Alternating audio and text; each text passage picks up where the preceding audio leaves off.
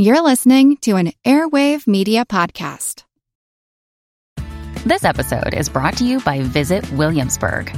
In Williamsburg, Virginia, there's never too much of a good thing. Whether you're a foodie, a golfer, a history buff, a shopaholic, an outdoor enthusiast, or a thrill seeker, you'll find what you came for here and more.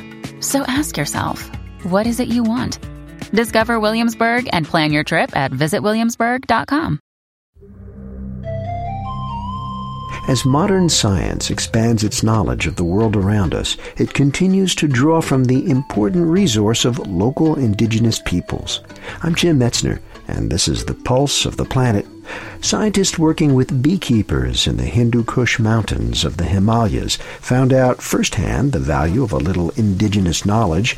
Local farmers kept a research team from poisoning themselves by warning them not to eat the spring harvest of red cliff honey.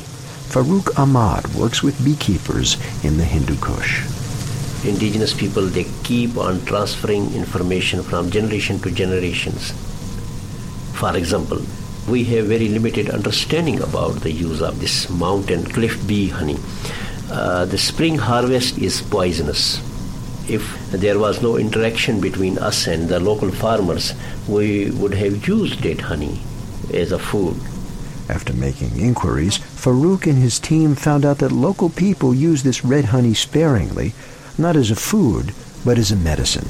They use that spring honey in high mountain areas as a relaxant, and the color of the honey which is being harvested in spring in those areas between China and Nepal border is red. It is red honey.